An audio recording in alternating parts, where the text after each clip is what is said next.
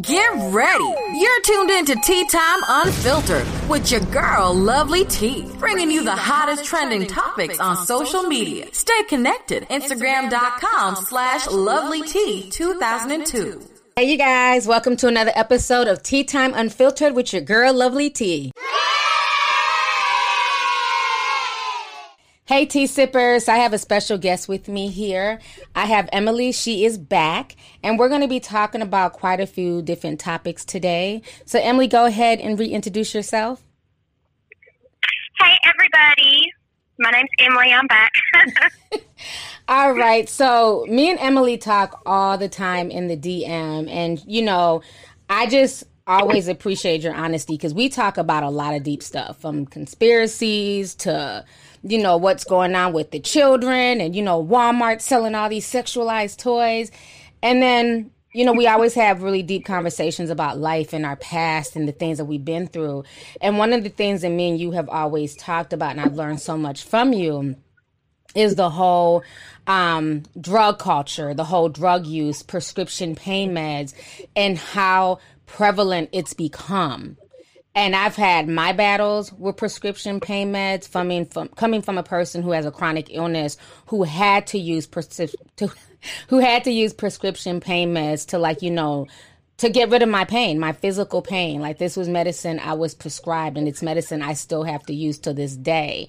And you were kind of telling me on how you had ended up on it, and it just kind of snowballed. It affected you, your family, and things like that.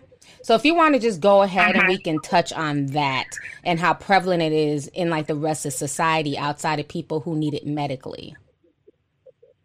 Yeah, it's really crazy. And I was actually talking to a client the other day who was telling me his story, which was very similar, and they all start the same. Is usually you start out just using them recreationally, and especially so I say, you know, I guess say in Memphis. So that had always been, you know, like the music down here, especially, you know, 3 6 Mafia, all that, you know, sipping on some scissor, all that. That was always, you know, that was always, you know, in the music and stuff. So that was how we got down. And also, all my friends, they like to smoke weed a lot. I didn't really like to smoke weed because it made me so paranoid. So I would take, you know, like Xanax or something, and then I could, like, party with my friends and not be, you know, scared, but I could still, you know, get high or whatever.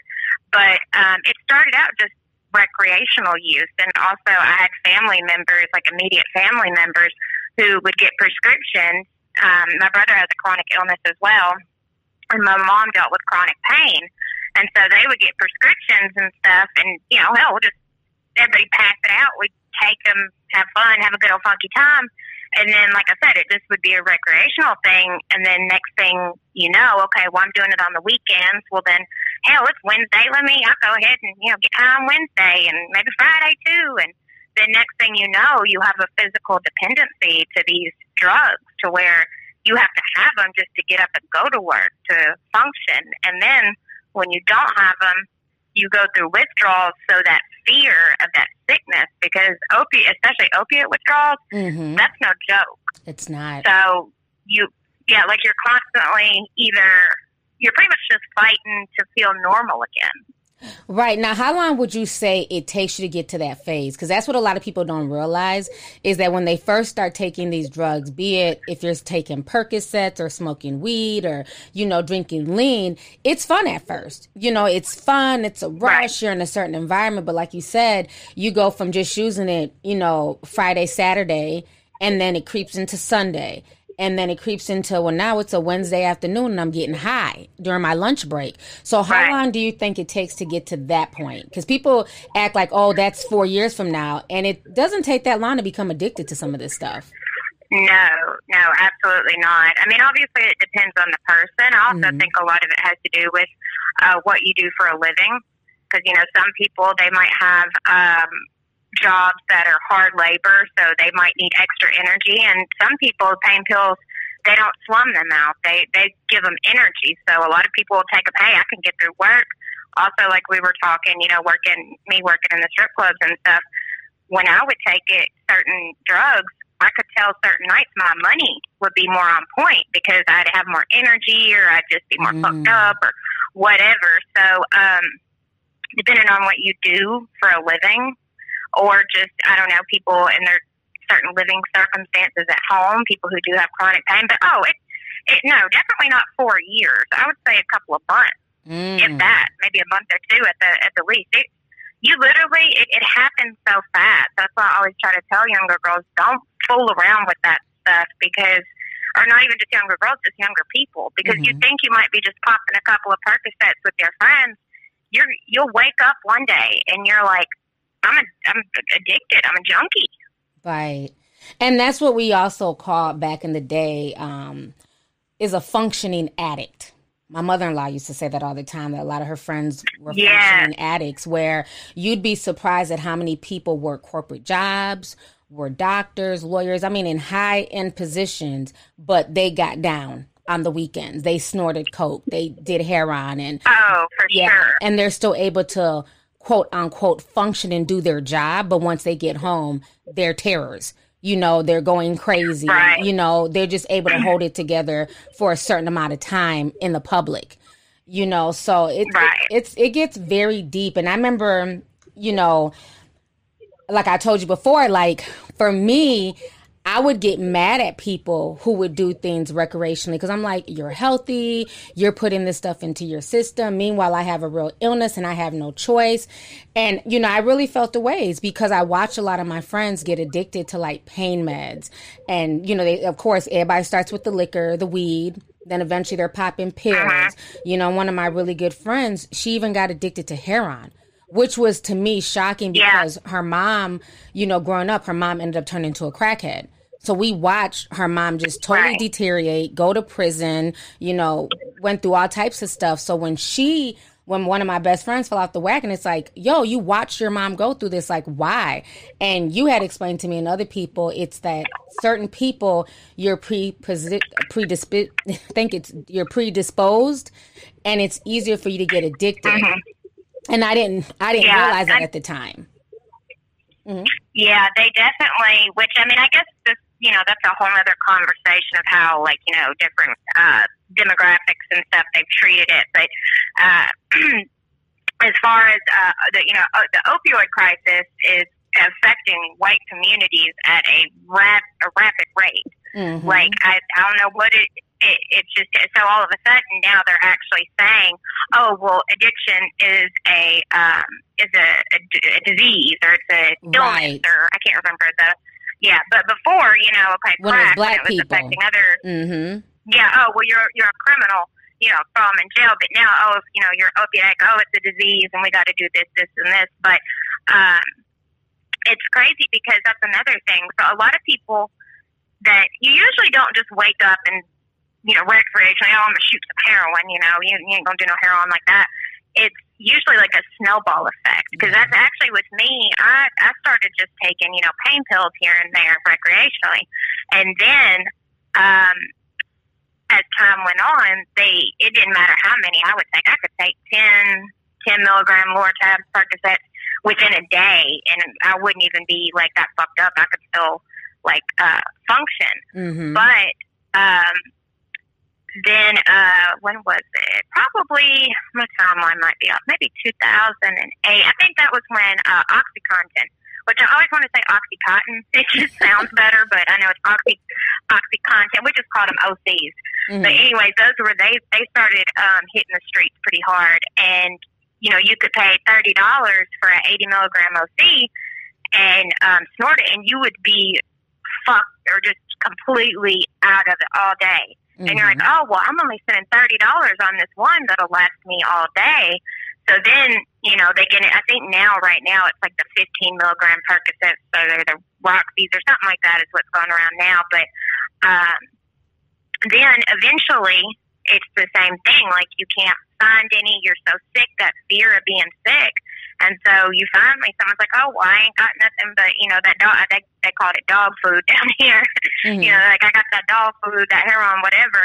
And if you're really, really sick, you're going to fucking do it. You'll do it because you don't want to be sick. And then you're like, wait a minute, I can do just this tiny little bit for $20, and it lasts me all day. And most people will start out, maybe snorting it or something, but eventually they, you turn into a full-blown heroin addict, and you're shooting it and all that. Luckily, I never got to the point I never got to where I was using heroin, but I have a lot of friends that are dead now that we used to all, I thought they were my friends, but then you find out later, okay, that was just like my dope buddy, as they would call it. But they're dead now because they eventually fell into heroin. And I mean, that's, you're either going to end up dead or in jail. Yeah. Like, you don't meet too many old heroin addicts. I think I've met one guy that was an old heroin addict, and that's just by the grace of God.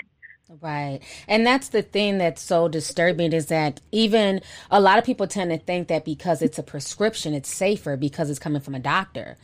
And that's so far from the truth. It's nothing but legalized heroin. It's just a different form. It's still in the same. It's still coming from the poppy plant. It's synthetic. It's made in a lab, but it's the same, addictive properties.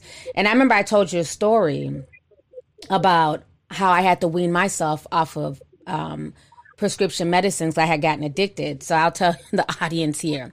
So today's sponsor comes from BetterHelp.com. Are there certain things that are interfering with your happiness? Is there something that's preventing you from achieving your goals? Well, BetterHelp is here to assess your needs and match you with a licensed professional therapist.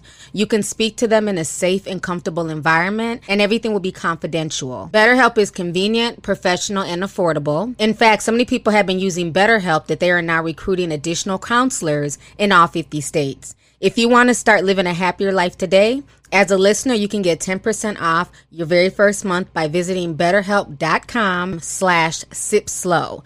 That is my code to get the 10% off. Over 1 million people are taking charge of their mental health by talking to licensed professional counselors who specialize in a variety of things, everything from depression to stress, anxiety, relationship issues, sleeping, trauma, and much more. So once again, if you are looking for some type of mental health support, make sure you go on to betterhelp.com/sipslow to get 10% off today. So this was like back in 2008, 2009, and I had been in the hospital fighting for my life for like a whole month. Like, I was sick. I had a major crisis. I was in so much pain. And when you get to a certain level of pain, they give you a pain pump where you push it like every 30 minutes to get Dilaudid or morphine. So I'm pushing the pain pump literally every 10 minutes, and it's not doing shit. And I'm in so much pain. I'm so high out my mind. And I'm at CMC at the time. And my doctor, God bless them, they were assigned to another hospital. So they were like assigned to like Mercy or something. This when I was living in the Carolinas. And I called my hematologist, and I called my primary care doctor, and I'm like, I need drugs. This medicine here isn't working. I'm like freaking out. I'm like, they're trying to kill me. They're not giving me enough pain meds. I'm in pain. And I'm literally trying to get them to bring me medicine from another hospital. That's how high out my mind I was. And so finally the doctors at the hospital I was in, they come into the room and they're like, you can't keep calling around to other hospitals to try and get pain meds. And I'm like, I'm in so much pain. Like, I'm still feeling the pain. And he told me flat out, he said, we can't give you anything else. And I'm like crying and my nose is running. And my mother-in-law's like, your body is physically addicted. And I was somebody who never even smoked weed before.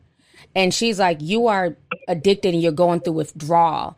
And they were like, they legally could not give me any more medicine. They said, we've given you enough pain meds to kill the entire 4th floor. And that just like, it just woke me up like, what? He was like, we have literally given you enough medication where this entire floor, myself included, the doctor was saying this, would be dead. So this is how powerful that stuff is. And this is how easy your body becomes addicted to it. So I remember after being in there for a month, I finally get out and they let me out. Because at that point, they really couldn't do too much for my pain. And I'm like, I'm just ready to go home. I'm over it. I'm tired. I lost all this weight. I look horrible. And so they sent me home on 90 milligrams of morphine. And I remember I got home, 90 milligrams of morphine. That's a lot. Yeah, and I was probably like 125 pounds at the time. And so I get home, and I'm still in pain. You know, my joints are still swollen. It's just really bad. And, you know, I take it and those same feelings from the hospital come back. You know, I'm shaking, my nose is running. And, you know, to my mother-in-law's credit, like, she really helped me overcome that. And she was like, you know, because she's been through her issues with drugs and stuff like that when she was younger. And she was like, you know, you're going to have to fight this. She was like, because this is not you. You know what I'm saying? You're somebody. She said, it breaks my heart to see you like this because you only like this because of your chronic illness, not because you just want to get high and party, you know? And so she really helped me. And I remember I was like, I just don't want to be addicted to these pills anymore. I just want to be myself before I went into the hospital. And I remember her taking the pills and I was like, just leave me here in the room. Let me just watch my TV, you know, keep the boys, you know, and she would just bring me lemonade. That was the only thing I really could drink and hold down was lemonade from Jack in the Box. And it was right up the street from my house. And she would bring me big old things of like, you know, Southern lemonade, honey. It's good, right? And that is all I would drink for like a whole week. And when I tell you, I was able to kick it and I never touched the rest of those 90 milligrams, you know, and when I was telling you that story, you said that's amazing. And that tells you that your body is not like predisposed to the addiction. Cause for most people, they wouldn't be able to kick it by them, you know, kick off that habit by themselves in a bedroom, you know? No, absolutely not. A lot of addicts, they want to, I mean, if you really think about it, like, to where people get to the point of where, you know, they're living in tents and under highways. I mean, who would want to get to that point? I mean, a lot of addicts, I've seen them before. I mean, I've had a niece and nephew that both have, well, one died to addiction, but the other one, it was kind of similar. But anyway, a lot of people who are addicted want to, but it's just a different kind of demon. That's what the medication that I was telling you about that I've been on that I do recommend to a lot of people who are struggling with addiction, which is called Suboxone. I mean, there's a lot of people at NA and AA and stuff like that are you're switching one thing out for another, but I don't agree with that. But I know everybody has their own opinion. But this particular medication is the only medication that I've ever seen work. So, I mean, just consistently for people that are addicted because of the way that it tricks your mind into thinking that it gives you it affects your receptors, your opiate receptors, differently to where it doesn't fully open them like a pain pill. It only partially opens them to the point where you're not getting high, but it tricks your brain into thinking, oh, I have that opiate, so you're not craving it. Because a lot of people, once they kick, you know, they're like, oh, I just don't want to be sick anymore. And they get past that point of not being sick. So maybe they do sweat it out for 2 weeks. Well, when that addict kicks back in, then they're still craving it. I've detoxed off of OxyContin, pain pills, stuff like that before, and not been physically addicted, and still, then my mind, like, oh, it's like a demon in you. Like, I need it, I want it, you know. It's a really tough battle. Yeah, and I know you were the one who was first telling me about Suboxone. Is that the name of it? It's called Suboxone. I think that's the name brand one. Okay. Suboxone, yeah. Because I know a lot of heroin addicts back in the day, they were given methadone. And people would say, well, you're just switching one thing for another. But with the methadone, for them, it was more controlled. It was more, you know, instead of them being on the corner fiending and trying to, you know, find somebody to buy from, this was more controlled. And it helped them. It took that edge off. So is it similar to methadone? Like a new age version? Yeah, it's very similar, except it's not as strong. Like a lot of people, I've taken methadone before. Me too. And I've taken no joke. Yeah, and it's very, very strong. And I never ended up going to the clinics, but I know I'd seen people who would go to like the methadone clinics, and you know, like they'd have to go every day, and then sometimes they would send them home with it and stuff like that. And I don't know, just from my experience, not on speaking of everybody, but it seemed like if I was around someone who was on methadone, it seemed like they were still kind of fucked up. Like they would still kind of be slurring their words a little and stuff, which they could just be on a strong dose at that time. But methadone, I'm not knocking it. I just, for me personally, the Suboxone I find more effective because a lot of people that I knew on methadone, either they didn't stay on it or and would quit, and then they'd go back and to the drugs, and then they'd always end up overdosing. But first you have to want to get sober, because I do know a lot of people on the streets that are still using opiates. They'll keep Suboxone on them because it'll take those withdrawals away. So they'll keep that as like a backup. And I've heard people before say, oh, yeah, I could go get it right now, but I don't want to, because the thing with the Suboxone is it also has an opiate blocker in it. So, like, I've been on it so long, I could literally take a handful of pain pills and I wouldn't feel anything.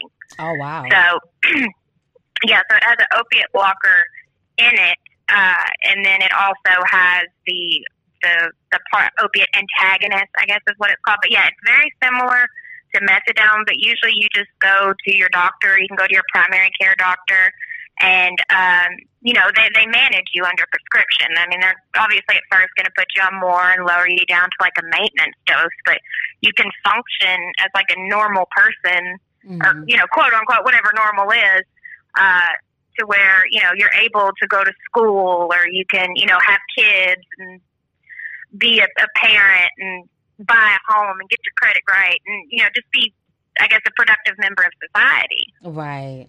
Yeah, it's no joke. And I remember how I even got methadone is, for some reason, that's what they prescribed in LA for chronic illness. So my doctor in LA, when I was living in LA, he prescribed that. He didn't like prescribing opioids like Percocets and things like that. He was like, yeah, here we prescribe methadone. And so that kind of made me nervous, because I knew it was for people who had used heroin. And I'm like, okay, am I trading one thing for another? And all I know is that I tried it and I literally was knocked out for 17 hours. Like, my family thought I had literally died. Like, I didn't wake up to go pee. Like, I was just dead sleep for 17 hours straight. That was like the scariest shit. Like, I just could not function. Yeah. And then I thought, well, maybe, okay, fine, that was just the first time. Maybe that was my body getting used to it. And then I remember I was, having some pain issues, and I took it again. This maybe like a few months later, same thing. Just knocked out. I was supposed to go to like a family picnic later. I couldn't. It was just too much for my body. So I never took it after that again, So yeah, methadone is very, very strong, and it's no joke. But I can see how that would help somebody who's used to shooting heroin, But for somebody like me who just needs a pill here and there when I'm in pain, that's a bit of extreme. So I just was like, no, I'm cool. I don't want anything that strong, So it's really no joke. And, and especially, like I said, like, we're all, like we always say, it's very cliche, but like what one does, it really does affect everyone. And that's the part that can be frustrating as somebody who needs their pain meds and who needs, certain things. There's been so many rules now changed. And, like we've talked about before, it's very funny that once it hit the white community, it's like, oh, we need changes. We need counseling. We need this and that. But when it was affecting the Black community with crack and heroin and things like that, it was throw them in jail, they're criminals. And so one thing for me as a patient who has to get this, like even in Minnesota, they changed so many rules after Prince died. Because remember, he was found with all types of drugs in his systems, doctors writing prescriptions and things like that. So like here they have to scan your driver's license. Even with my new health insurance company, they cannot give me 3 months worth of pain meds. I can only get enough. Literally, it only lasts me. I'm lucky if it lasts me a whole month, where before, it would be 3 months. I don't have to call the office all the time. I have what I have, and that's it. And it's like now it's, it's unfortunate because now it's like I have to call every 2 weeks, and then you get there, even with promethazine. because I have to use that for my stomach, because a lot of those opioids are very strong. They give you nausea. Sometimes I feel like it's taking the pain away from, let's say, whatever joint pain I'm having, but it's giving me stomach pain, where the stomach pain is even worse than the pain I was trying to cure. So the promethazine helps with that. Well, now you really can't even get promethazine. I'm grandfathered in. I'm one of the few people who can still get pure liquid promethazine. Most people cannot get it. They will give you Zofran, which does shit. Zofran does not work for me at all.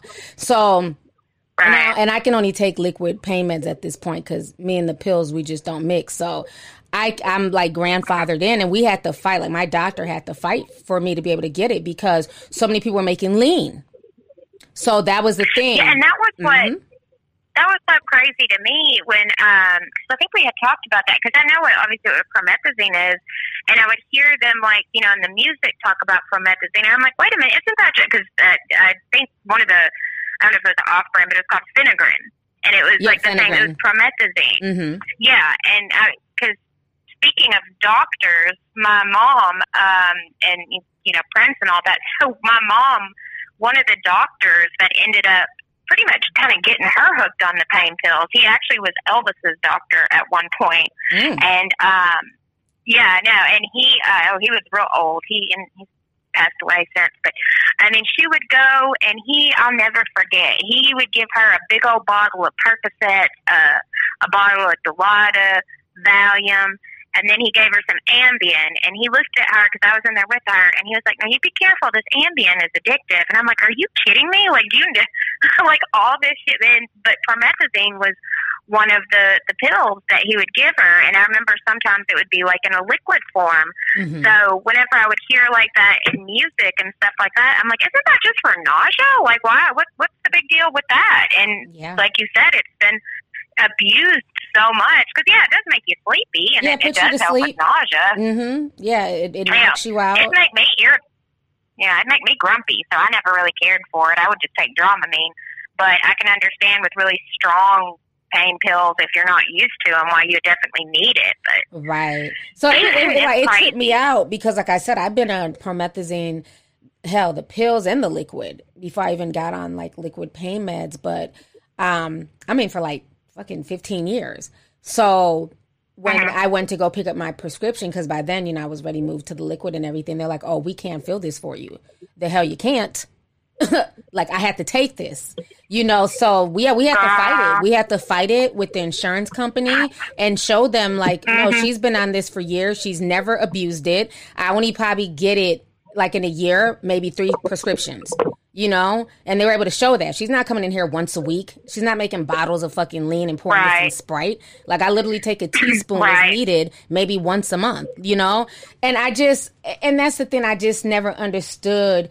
And I guess we can segue into that, is the glamorization of drug use in the entertainment industry, from music to movies, and they make it so glamorous.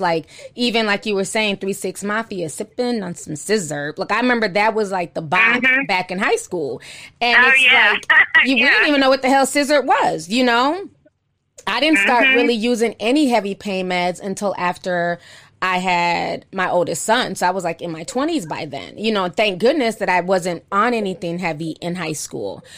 For the most part, I wasn't as sick. So that was a blessing, because now you see kids, regardless they have a chronic illness or not. I mean, you have 14, 15-year-olds out here. They're literally druggies. They're making their own versions of lean. They're ordering stuff on the internet. They're getting things from friends. They're taking Lortab. And, a lot of it is, a lot of these rappers and entertainers, they really glamorize it. And I remember Floyd Mayweather. Now, we all know he's not, he's not the most articulate person, honey. But I remember when he came out and he was like, since when has it become cool to be a junkie? And I'm he's not lying. Yeah, he's saying the truth. No. Why is this glamorized? Why, people don't understand. It's to the point now where people brag about, doing lines. in songs and snorting. Oh, yeah. It's crazy. And this is stuff Juice that WRLD. back in the day, you'd be ashamed to admit. Oh, absolutely. I mean, obviously, like, yeah, there was like Scarface and the whole, when cocaine was like a rich man's drug and all that. But I mean, when I was younger, like stuff like that scared me. When I was, I would take pain pills, no problem. Pills didn't scare me, but putting something up my nose that I didn't know what it was, that scared me. And that was like something, you didn't talk about doing stuff like that. And when you were talking about Floyd Mayweather too, I remember when Juice WRLD passed away, the old interviews of him came up, and he was talking about Future and how he was so obsessed with Future. And I can't remember, it was like Dirty Sprite, something like that. He said just listening to that song made him want to, drink lean and stuff like that. So, and he had that song, Molly Percocet. And it's like you put that stuff to a really melodic beat. And that's the scary part with a lot of our music is the beats and the melodic, and you hear the flute. So you get entranced. You don't even realize that you're literally singing about real drugs that will fuck people up, Percocet, mask that's on, that combination. Mask off. Yeah, that's a crazy combination. Yeah. You're literally taking these pills and your heart could explode.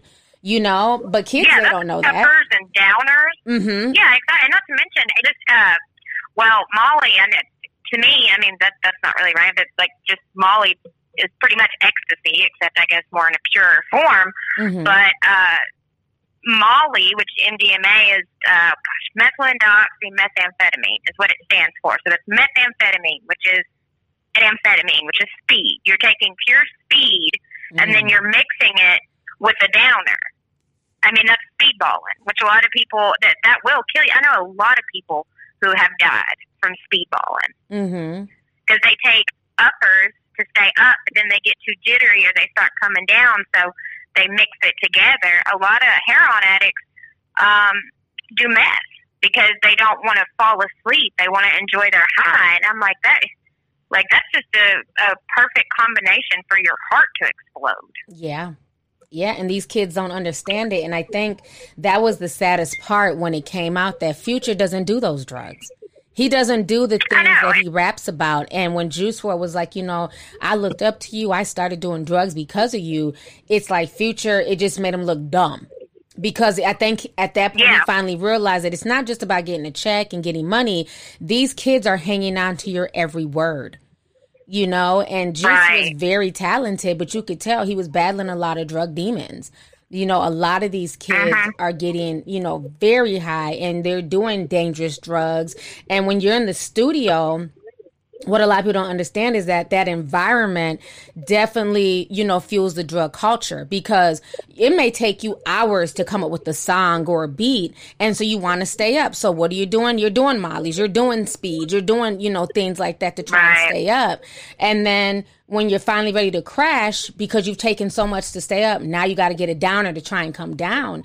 And it's a very dangerous cycle, and it's unfortunate because so many of these rappers rap about this. And I remember even when Fredo Santana, when he died, a lot of people thought that he'd be killed in some type of shootout with all the shit that went on with the drill music scene and Chief Keef. But he died from, lean abuse, from all those years of drinking lean.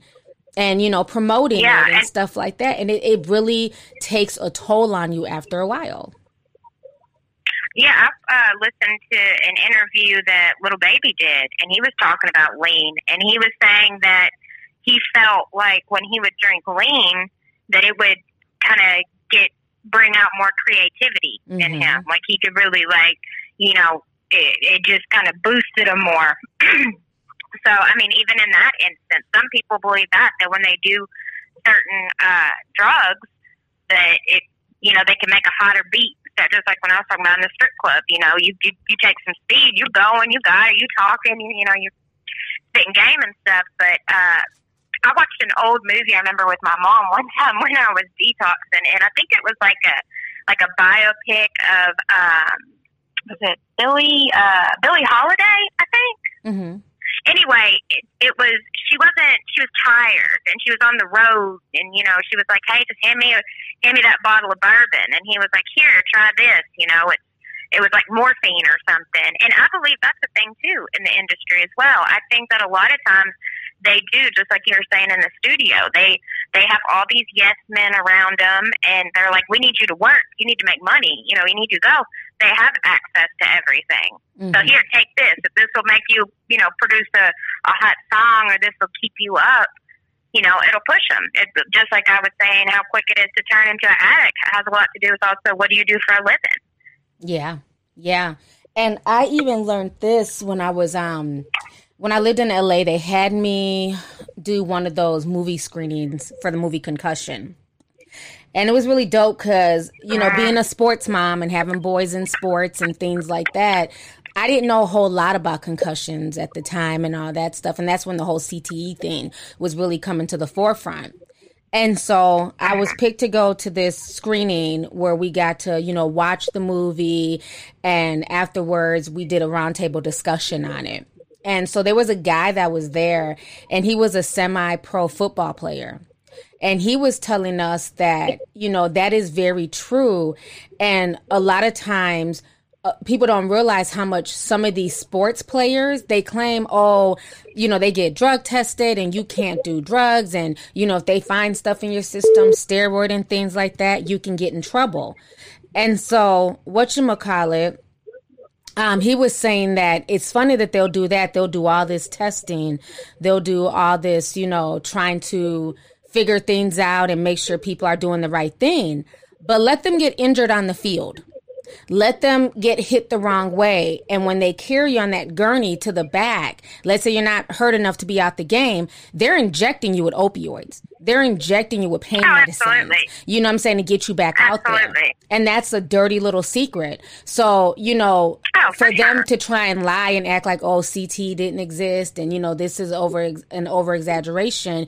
He was teaching us a lot in that round table. Like, no, you know, when you fall out, when you get hit and, you know, when they want to push you back out there, they are injecting you with drugs. So it's very sad how a lot of people's bodies end up being commodified. You know, like you're no longer a person, you're a commodity. We own you, you know, per NFL, NBA, you know, also happens in the NBA too, you know, so it's like, oh, it's not okay for you to do it recreationally on your own time, but we can pump you up with that shit in the event you get hurt. So yeah, it's right. It's crazy. And I've always thought it was strange because I've done, which I'm not a big weed smoker myself, but I mean, I obviously have done it. It always made me, I'm not against it. You know, Mm-hmm. it makes me too paranoid. I don't enjoy it. I'm not a fun person to smoke weed with. I don't laugh and eat up all the cookies. I get paranoid and tell everybody to get the hell out. But anyways, I do know that it affects other people differently, just like a lot of drugs do. I mean, there's so many. That's why you have meth heads and you have crack heads and you have heroin addicts and alcoholics. It's just whatever. It's just chemistry. And anyway, I was doing a lot of research on how even CBD and weed and stuff like that really does help a lot of people for pain, and it's not as addictive or as dangerous as an opioid pain medication. But in the sports industry, they're like, no weed at all. And I'm like, so you would rather them be on these really dangerous, addictive, like can kill you drugs, but weed, they can't do that for pain or to help relax their muscles or, you know, any of that. You would rather them be on pain medication. Right. And then they could turn into addicts just as easily. It's a lot of doctors out. When I went to rehab, a lot of the people that were in there, I was like the youngest person there. It was so weird. I expected there to be a lot of other people there, but it was mostly a lot of older people, and they're either alcoholics or they were older adults that had went to the doctor, you know, got hurt at work, went to the doctor, got on pain medication, and couldn't physically get themselves off of it. Yeah. So the doctors do, you know, and it's the pharmaceutical. And I know that's a whole nother conversation too, but the pharmaceutical industry is no joke. It's very sinister. And like you said before, the money's not in the cure. It's in the illness. So, you know, they're pain medication companies. Speaking of, which the drug I was telling you about earlier, that helps treat addiction and is very successful in it. Even I've read in other countries that they've actually prescribed that for pain medication because it's not as addictive. But to get a prescription of that, say you have no insurance, to get a full prescription of that is like $700. Wow. Nobody can afford that. Right. And that's if you don't have insurance. Now, if you have insurance, obviously it's different. But it just goes to show you right there. So something that could help someone, look how expensive it is. But a bottle of Percocet, well, you know, I don't know exactly how much it is, but I know damn sure it ain't $700. Yeah, it's about $30 to $50, depending. Right. You know, it's right. very That's a little crazy. bit more manageable. Yeah, and you know, and it's and drug use, you know, I don't want to just put it on hip hop and rappers and stuff like that. It's in every fraction of society. You know, it's in every fraction. I mean, even television shows like Breaking Bad, you know, where you have the high school chemistry teacher who's trying to, you know, cure himself by creating crystal meth. You know, we had the television show Weeds, and, you know, even like The Wolf on Wall Street, how they were like, you know, dabbling in the drug business. You know? I literally just watched that movie the other night. And it's also not just hip hop culture. If you listen to a lot of rock music, yeah, I mean, hell yeah, Rolling Stones. I mean, just Ozzy Osbourne. He bragged about it for years. Yeah. And then his kids end up getting addicted to drugs, you know? Yeah, they got addicted to the same thing I was on with those OxyContins. It just doesn't sound right saying content. I just want to say that is on the OCs. But yeah, no, it's all kinds of the blues, definitely rock, heavy metal, emo. Like, there's so many different genres that, you know, has talked about music. I mean, even alternative music, I hear it in there. Miley Cyrus with the, you know, we popped in Miley, you know. Right. I mean, you know, and even she's taking pictures not on just hip-hop. Right, and even she's taking pictures on Instagram where she's hashtag, you know, drug addict and alcoholic. Like, bitch, that's not a good term. That's, you know, like, what's up with the low, you know, self-affirmations? Like, who wants to coin themselves a drug addict like it's cool? You know, but they try and make these things, like I always say, we live in such an upside down, you know, pendulum right now where good is bad and bad is good. You know, and that's what we need to be aware of. Down world. Right. So now let's go ahead and segue with our last 20 minutes here. And I want to talk about sex work and how a lot of this stuff ties into each other, you know, drugs, sex, and rock and roll, right? And one thing I know is that on top of drugs being glamorized in the industry, you have this whole sex trade now that's being glamorized. You know, people are calling themselves sex workers, and, you know, they have all these cute names. And a lot of times when it boils down to it, it's simply prostitution. You know what I mean? And I've always been that type. I've never knocked anybody in those industries as far as porn, stripping, any of that stuff, because, you know, a lot of people like to down talk porn stars and talk shit about them. But for some reason, they never talk shit about these people late at night when they're jerking off.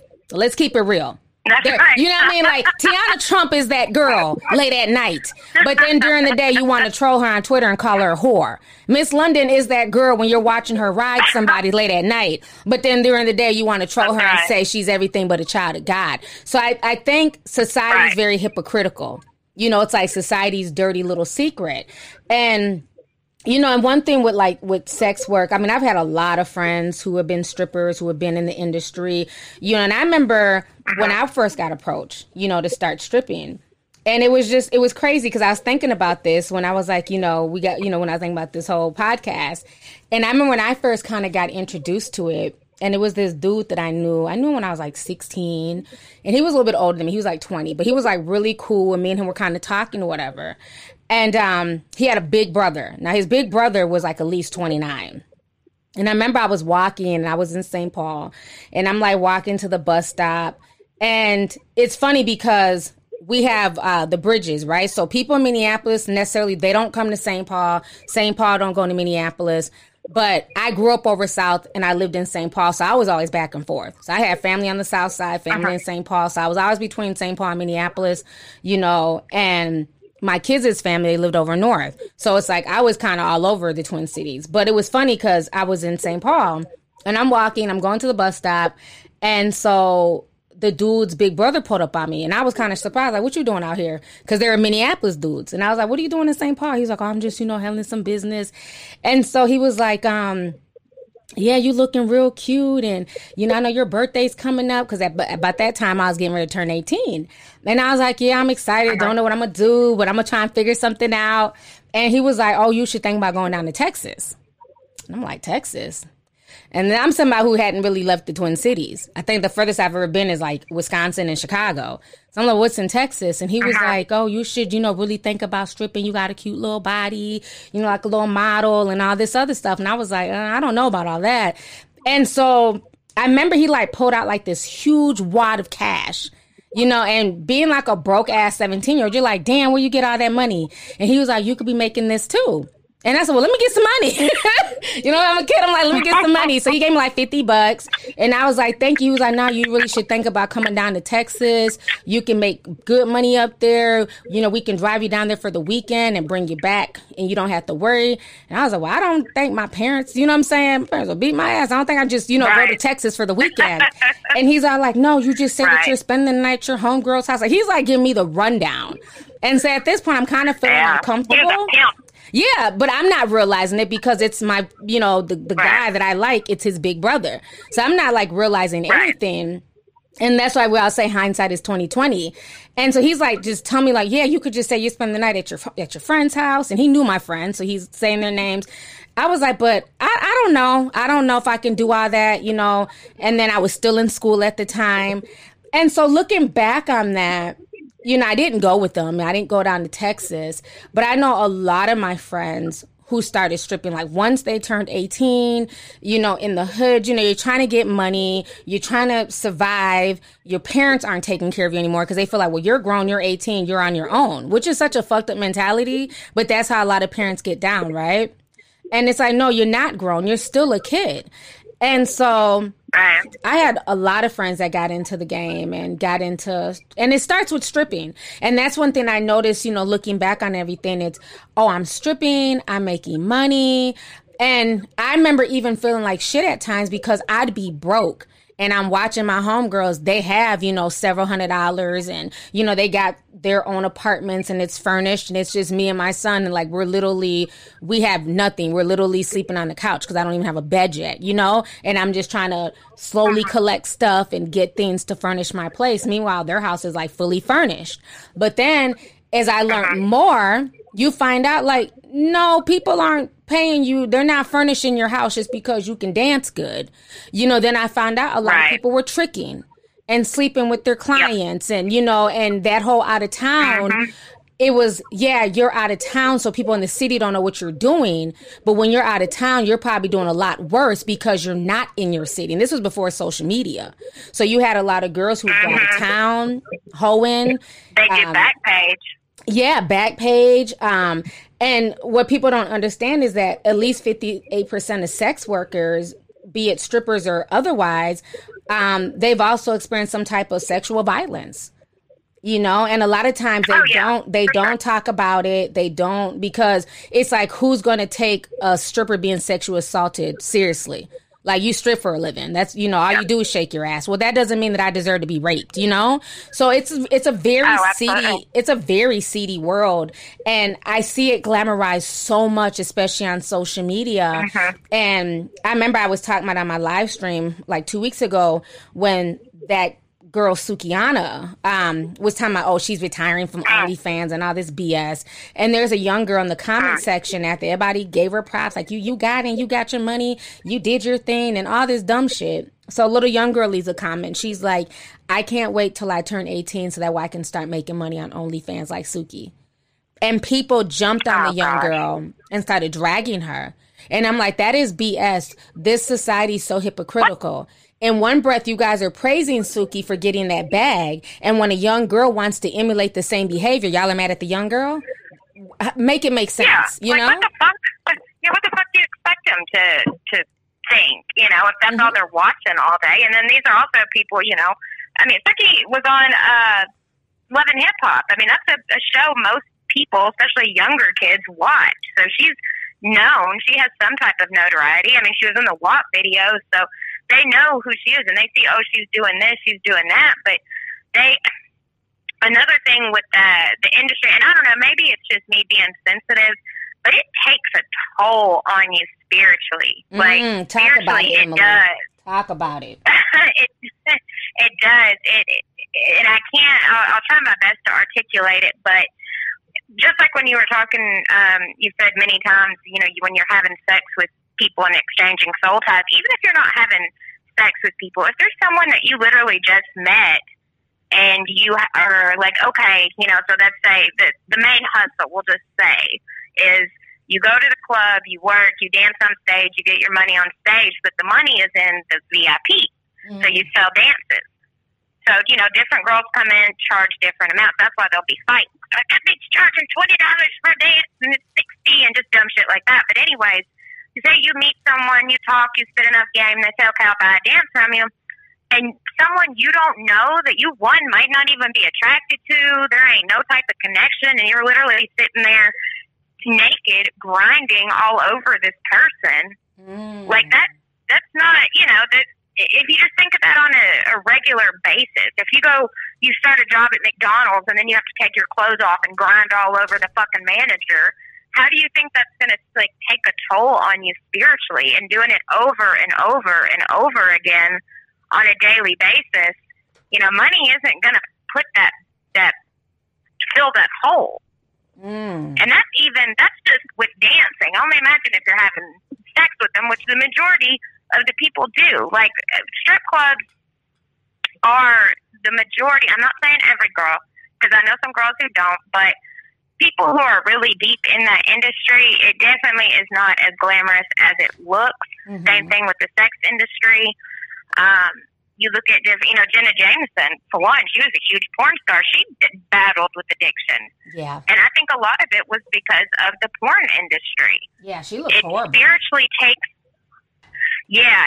She's doing... I checked her Instagram a while back. She's doing a lot better. Yeah, she's in recovery. Mm-hmm. So that's good. But yeah, for a minute, she got really bad off because it ain't no joke. You can't... When you are... in the manner that it is, and you're getting this close to people and getting so intimate with these people that you don't know, and their energy is rubbing off on you. And there's a lot of, I'm not saying everybody goes to the strip club and buys a dance. There's anything wrong with that, but it does. It takes a toll on you spiritually, and that's when a lot of drug use comes in, because it numbs that pain, and it makes you numb to it. And it's just like, okay, it's just another day, another dollar. And then you wake up one day and realize, that, you went into it thinking, oh, I get to dress cute, and I get to pick out me a cute little name, and, I get to tell all my friends, okay, I'm a stripper, I make money, I ain't working at Waffle House this weekend, I done got me a better job. And, next thing you know, you're, like you were saying with your friends that have money and their apartments and stuff furnished, they probably weren't all there. Like, they probably still didn't feel whole, because it does. I mean, and like I said, I could just be super sensitive, because I know some people are like, I don't give a fuck. But with me, I don't know if my situation was a little different, because my parents, they fought me tooth and nail. They didn't want me doing that shit, but eventually they just knew I was going to do what I wanted to do. And so I was working at the strip club, and I was still living with my parents. My brother came and picked me up every night. But I saw, he did, because he didn't want that, how they didn't want me getting pimped out or anything. Right. Because that's what happens, because a lot of times it wears on you mentally, it wears on you emotionally, and not to mention physically. That shit physically ain't no joke. Yeah. Like, it will wear that pole dancing and shit. But even, it ain't no joke. But what ends up happening, which I noticed, and I was, they sell drugs inside the club anyway. You can usually get just about anything you wanted. But a lot of girls, I remember this one girl, gorgeous, just drop dead gorgeous girl. And she always had these two dudes, both of them was fine as hell, had dreads and stuff, and a real nice car, always dropped her off. And they always came and picked her up. And I remember there was a dude that was coming to get, he was like a trick or whatever, it would come and pretty much buy everybody drinks, pills, whatever. And anyway, she was like, give me the pills. And I was like, okay. And she wanted to get them in the club before she left, because the second she walked out that door, all that money she made went straight to them. And I remember asking her, like, why do you give them all your money? And it was because she was so addicted that she wasn't even really working for money anymore. I mean, they gave her a place to stay and would buy her cute clothes and, stuff like that, keep her looks up. But she wasn't getting that money. And this could also be in Memphis, too. But most of the girls in the clubs, they have pimps. And they go, and it doesn't even start out like, there'll be dudes in the corner just watching.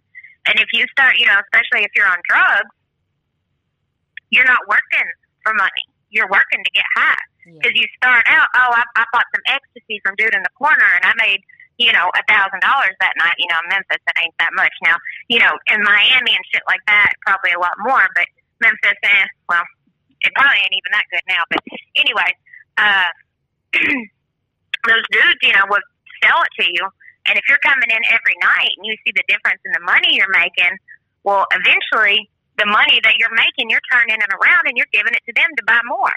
So it'd be pain pills, coke, ecstasy, meth, anything. Yeah. So eventually you're spending all your money before you even make it out the club. And then you need that connection. You don't see them. You can't find them. And then you end up getting their number, getting wrapped up. I've seen it happen time and time again.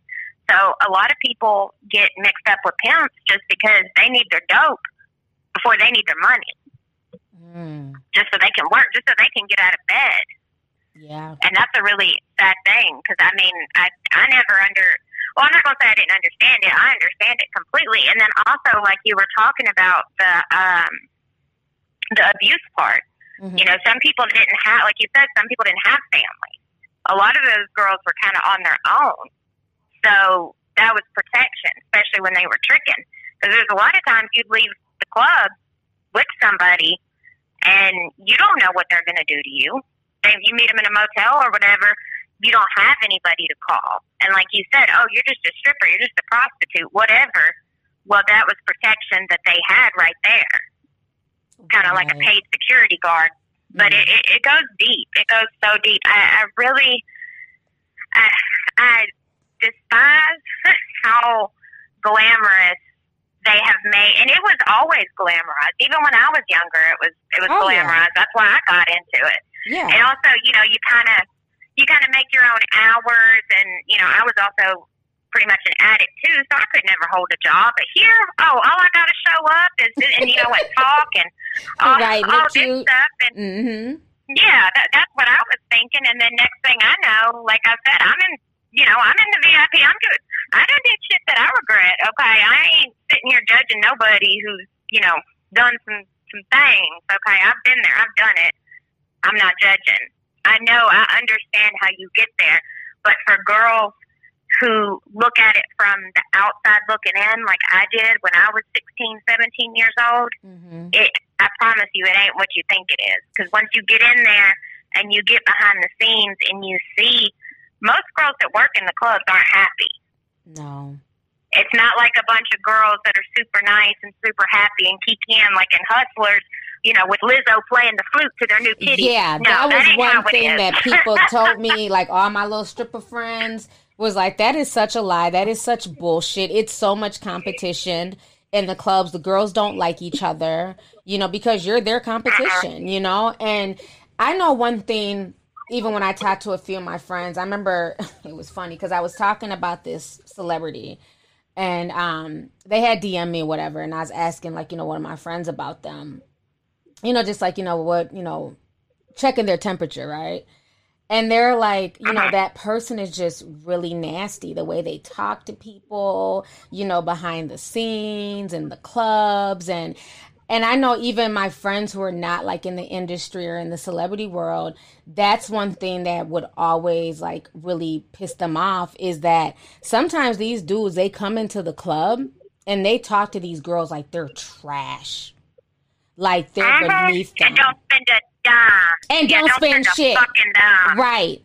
and will talk to you like you're trash, throw $1 in your face, call you all types of derogatory names. And it's like, it's almost like a hate. It's almost like some of these dudes, I feel like they're jealous low key because they feel like these women have it easy. Oh, when you're struggling, you can just get up on stage and shake your ass and some simp, will throw dollars at you. Well, I'm going to come and give you a reality check and let you know that you're not shit. And I even see that now with OnlyFans where a lot of dudes will down and talk shit to these sex workers, but you're still low key watching them. You're still low key tuning into the porn, So it's it's very glamorized. I remember we were talking a little bit about it on the Discord, and one of the girls were saying that, these celebrities make it seem like it's so cool and it's all about getting a bag and, and fucking somebody and getting some money. And that's just what it is. But, like the girl was saying in the Discord, what about the days when you do that and you just feel like shit? They don't talk about the guilt and the shame that comes with that. That's what I was saying. Yeah. Yeah. And you can buy as many bags as you want. That doesn't get rid of that. Right, and then also another thing, and like I said, I work. I love Memphis. Shout out 901. But it's not as much of like a productive city, or not a progressive city, even like a Nashville.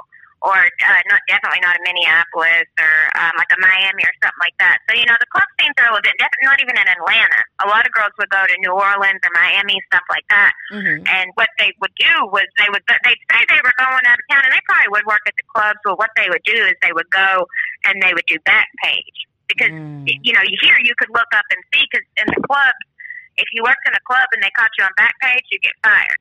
Okay. So they would go out of town and do Backpage. One, because people couldn't, look you up on Backpage and clown you, and two, you wouldn't lose your job. Because usually, if you ever, I think they shut that shit down. But back when you would pull up Backpage, if you see a girl that that didn't look like a crackhead, you're like, dang, she looks real cute. She's usually probably a stripper from out of town, and that was how she was tricking, because she could make a lot of money doing that. But money. Okay, so here, when I was working, and that was probably, maybe 2008 to like 2011 or whatever. Yeah, probably right around that time, somewhere in there. But anyway, not every night you make money. I've had nights where I went in and left the club with $200. So I've left the club with $30 before, okay? Because it's not like you just walk in and people are just throwing money at you. Right. And then, you have payout at the end. First, you got to pay the house. People forget about that. Top, you have payout. Mm-hmm. Mm-hmm. So your first, the one that I worked at was, I think it was like $75. So the first $75 you make, that ain't even yours. You got to pay that out, because if you don't do payout, you can't come back. Mm-hmm. So you have to pay out. You have to tip out the bartender, the DJ, all this bullshit, and then the house mom, whatever. So that's right off the top. If it's slow, and then you'll have dudes come in that literally just want to sit there and watch. You walk up to them, you talk to them, literally sit there 5-10 minutes, start talking game, trying to, okay, well, would you like to buy a dance, blah, blah, blah, whatever. No. Well, then give me a fucking $1. What the fuck are you here for? Right. So you get frustrated. Like, what are you here for? Then you done paid money to come in, get your little free drink, and just see some titties. Like, really? Mm-hmm. And then also in Memphis around that time too, like, it wasn't full nude bars. I mean, you could show your boobs, but you couldn't show, your bottom half. Mm-hmm. And that's why, like I was telling you, toward the end of my career, but I was so spun out. I would literally tell people, because we would get a lot of Hispanic people come in, and they couldn't speak very good English. And so I'm like, hey, I'll fuck you for $100 if you'll come up to VIP. And they're like, okay, cool. They understood that. Right. And went up there. They understood that. So, okay, you got to pay me first, and then I would go to the little locker room or whatever, and then they'd just be looking for me, and they really couldn't articulate or speak it or whatever. And then the guy the security guard up there, the bouncer, come up to me, say, hey, if you're going, the bouncer, he's like, hey, if you're going to be pulling tricks like that, you're going to have to start tipping me, you know. So he would leave the night. I mean, because some nights, if we were busy, I would do that 5, 6, 7 times, and then, hell, he'd be leaving with just about as much money as I fucking did. Isn't that crazy? Some nights. It's like women are getting pimped all the way around in that industry, even when they're trying to do little slick stuff. Yeah, which was totally, it's nothing I'm proud of. I feel like that. It's just slimy, greasy.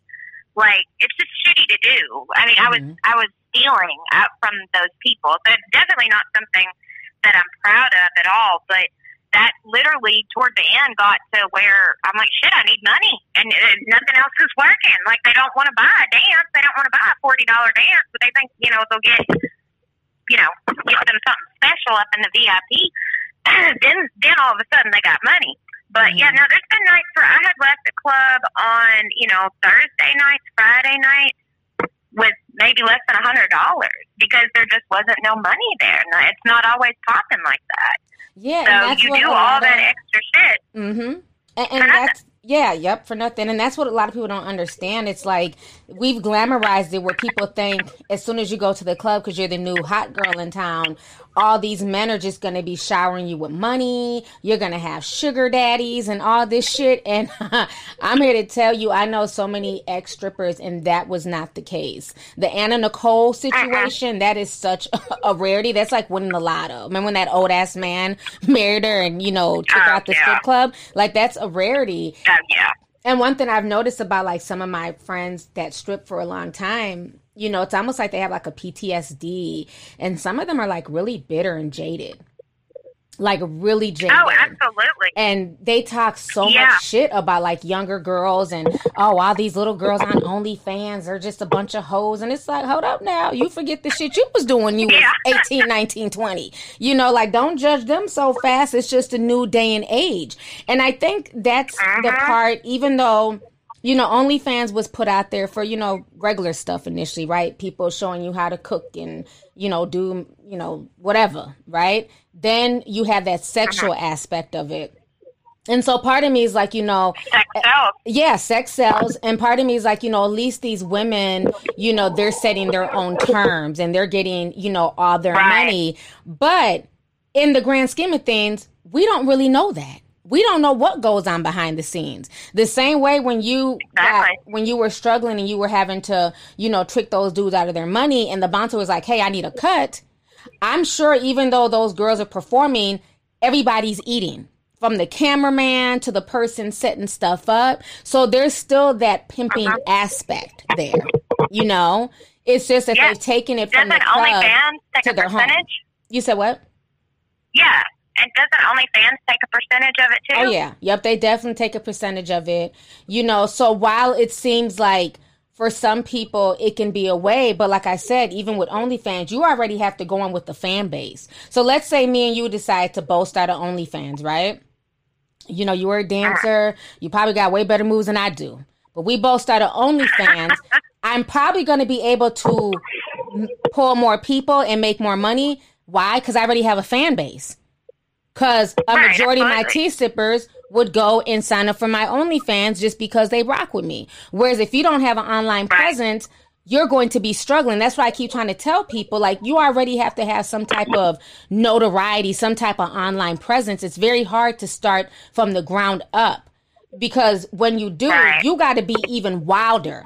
You got to be willing to do anything so that way you can compete with the Sukis and the people who already have a fan base, especially with all these celebrities taking over. And I know a lot of strippers were complaining about that because they said that they're the ones who really help build OnlyFans, a lot of the strippers and the porn stars. And now a lot of them are being kicked off and replaced by celebrities. So they're pissed. They're really upset. Well, I mean, I get it. Mm-hmm. I totally understand that aspect of it for sure. But no, you're absolutely right. I mean, especially with like if you were a girl, you go into a strip club, okay, there's already an audience there. But when it comes to all this online shit, yeah, you got to have a presence. You got to have a following. And a lot of girls I know that, you know, were strippers or whatever, most of the time their social media accounts, like Facebook and stuff, that's kind of more of a private thing. They don't want, you know, dudes from, you know, Johns and stuff from the club and stuff like that coming through. So, you know, they probably don't even have that great of a following as far as that goes. There's something else I was about to say, but damn, I just forgot. Oh, well, it'll come to me later. Yeah, and that's the thing. Social media has really played in this with the whole glamorization, is that now, like I said, even before COVID hit, they've taken the strip club to online. So like even in New York City, they made the bartenders so more popular that people were going to the bartenders and spending money with them. But then the strippers who were butt naked on the stage, nobody's paying them any mind. Because why? The bartenders were getting verified on social media. They were creating followings for themselves. So, and that was causing a lot of conflict in New York. Now, that wasn't going to happen in Atlanta. You're not coming to the South thinking you're about to be a bartender and making more than me, and I'm shaking my ass. They shut that shit down in Atlanta. They might do that in New York. Them bartenders in Atlanta, hell no. They don't play that, you know. No, they didn't. No. Yeah. Atlanta is a tough. Atlanta, I never went to Atlanta. I would go to like New Orleans or something like that, but I wasn't. Atlanta ain't no joke when it comes to the club scene and stuff like that. They don't play. I heard stories of girls throwing ice up on the stage and bitches breaking their ankles and shit. But I remember what I was going to say. It was about the PTSD, and that is very, very true. Because I remember when I had stopped working at the club because I couldn't. I was trying to get sober, so I couldn't work at a club and be sober. Like that was like an oxymoron for me. But I know girls who do, so shout out to them. I just was never one of those. But anyway, so I went to rehab and I quit dancing and I went to rehab and I was only there for like a week just to kind of like physically detox, and I got out and it was kind of like PTSD. Like it took me, I don't think I did much of anything for probably 6 months because I didn't know how to go and work like a real job. And I know that sounds crazy, but I mean, it took probably about 6 months later, I got a waitressing job because that was kind of the only thing kind of similar, you know, to where you're getting kind of money that day or whatever. But I didn't know how to go to work and just function as like a normal person because I had spent so many years in that club life, that late night, oh, you show up when you want, you leave when you want. You can be drunk, high, whatever, and then you just go home. So it does, and it takes a minute for you to kind of process everything that happens. And I'm not saying that that's an industry, that just it should just be gone, because I know a lot of people are able to. It works for them. I'm like you. I don't judge however anybody decides to eat, but I just definitely recommend that younger girls that are considering doing that. I don't know how the hell if strip clubs are even a thing now with COVID. OnlyFans, that's something that's documented forever. So I thank God that stuff wasn't really that big when I was, wilding, or working. But as far as strip clubs go, I just definitely recommend for girls to really, really think about it and research it as much as possible. And don't just look at the glitz and glams. Like, know that it is a very seedy industry. You have to have a lot of, you can't succumb to peer pressure. Like, you have to be very strong-minded, like how you were talking about that story with that dude. A lot of people wouldn't, even me, especially me, I was thinking if that was me when I was younger, I would have been like, oh, okay, just because I have a hard time saying no. Like, you have to be very strong-willed, strong-minded, very focused. Don't get mixed up in the bullshit because it's very easy to. It's very easy to get sucked in, and you'll get sucked in and spat out. Yeah. Very quickly. Yeah, it's no joke. Well, Emily, we've been on here for a little bit over an hour. So this was a really good discussion, and I just want to thank you so much for taking time out to come and talk to me and talk on my podcast to my audience about, your life and what you've been through. And that's why I really wanted to do this. For me, like I've always told you guys, I prefer talking to just regular, everyday people, because I feel like regular people really have a story to tell. They just don't have a place to tell them, right? And right.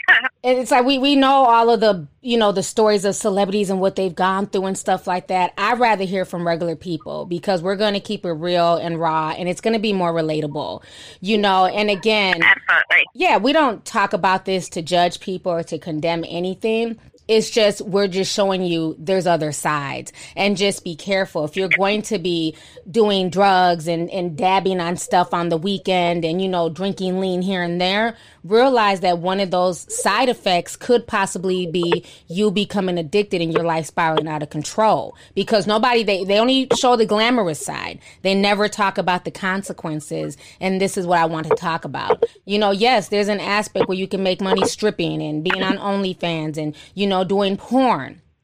But there's also that other side that people don't like to talk about, is that spiritual side, that energy, the PTSD, the feelings of regret and, you know, being depressed and being down on yourself, you know, and if you're not built for that, you may not want to go down that road. So do you have any last words for my tea sippers? I definitely agree with everything you just said, that if you hit the nail on the head, I think that's the thing. But yeah, pretty much that. I'm not judging anybody, because trust me, I've been through it. I definitely just tell people, be careful out here. It's a crazy world.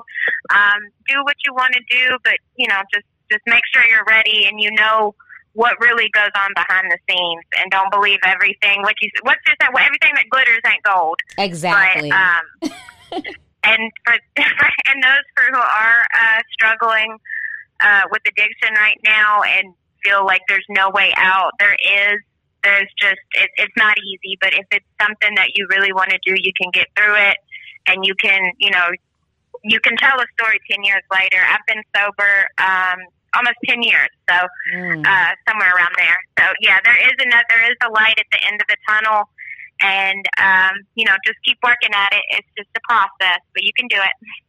Well, thank you so much once again, Emily. I really appreciate you coming on. Thank you so much. No, you are definitely welcome. So on that note, you guys, we are out, and we will see you guys later on another episode of Tea Time Unfiltered with your girl, Lovely T. Thank you for listening to today's show. Make sure you join us again soon. For all the latest tea, make sure you follow me on my social media pages. Just put in LOVELYTI on Twitter, Instagram, Facebook, and YouTube.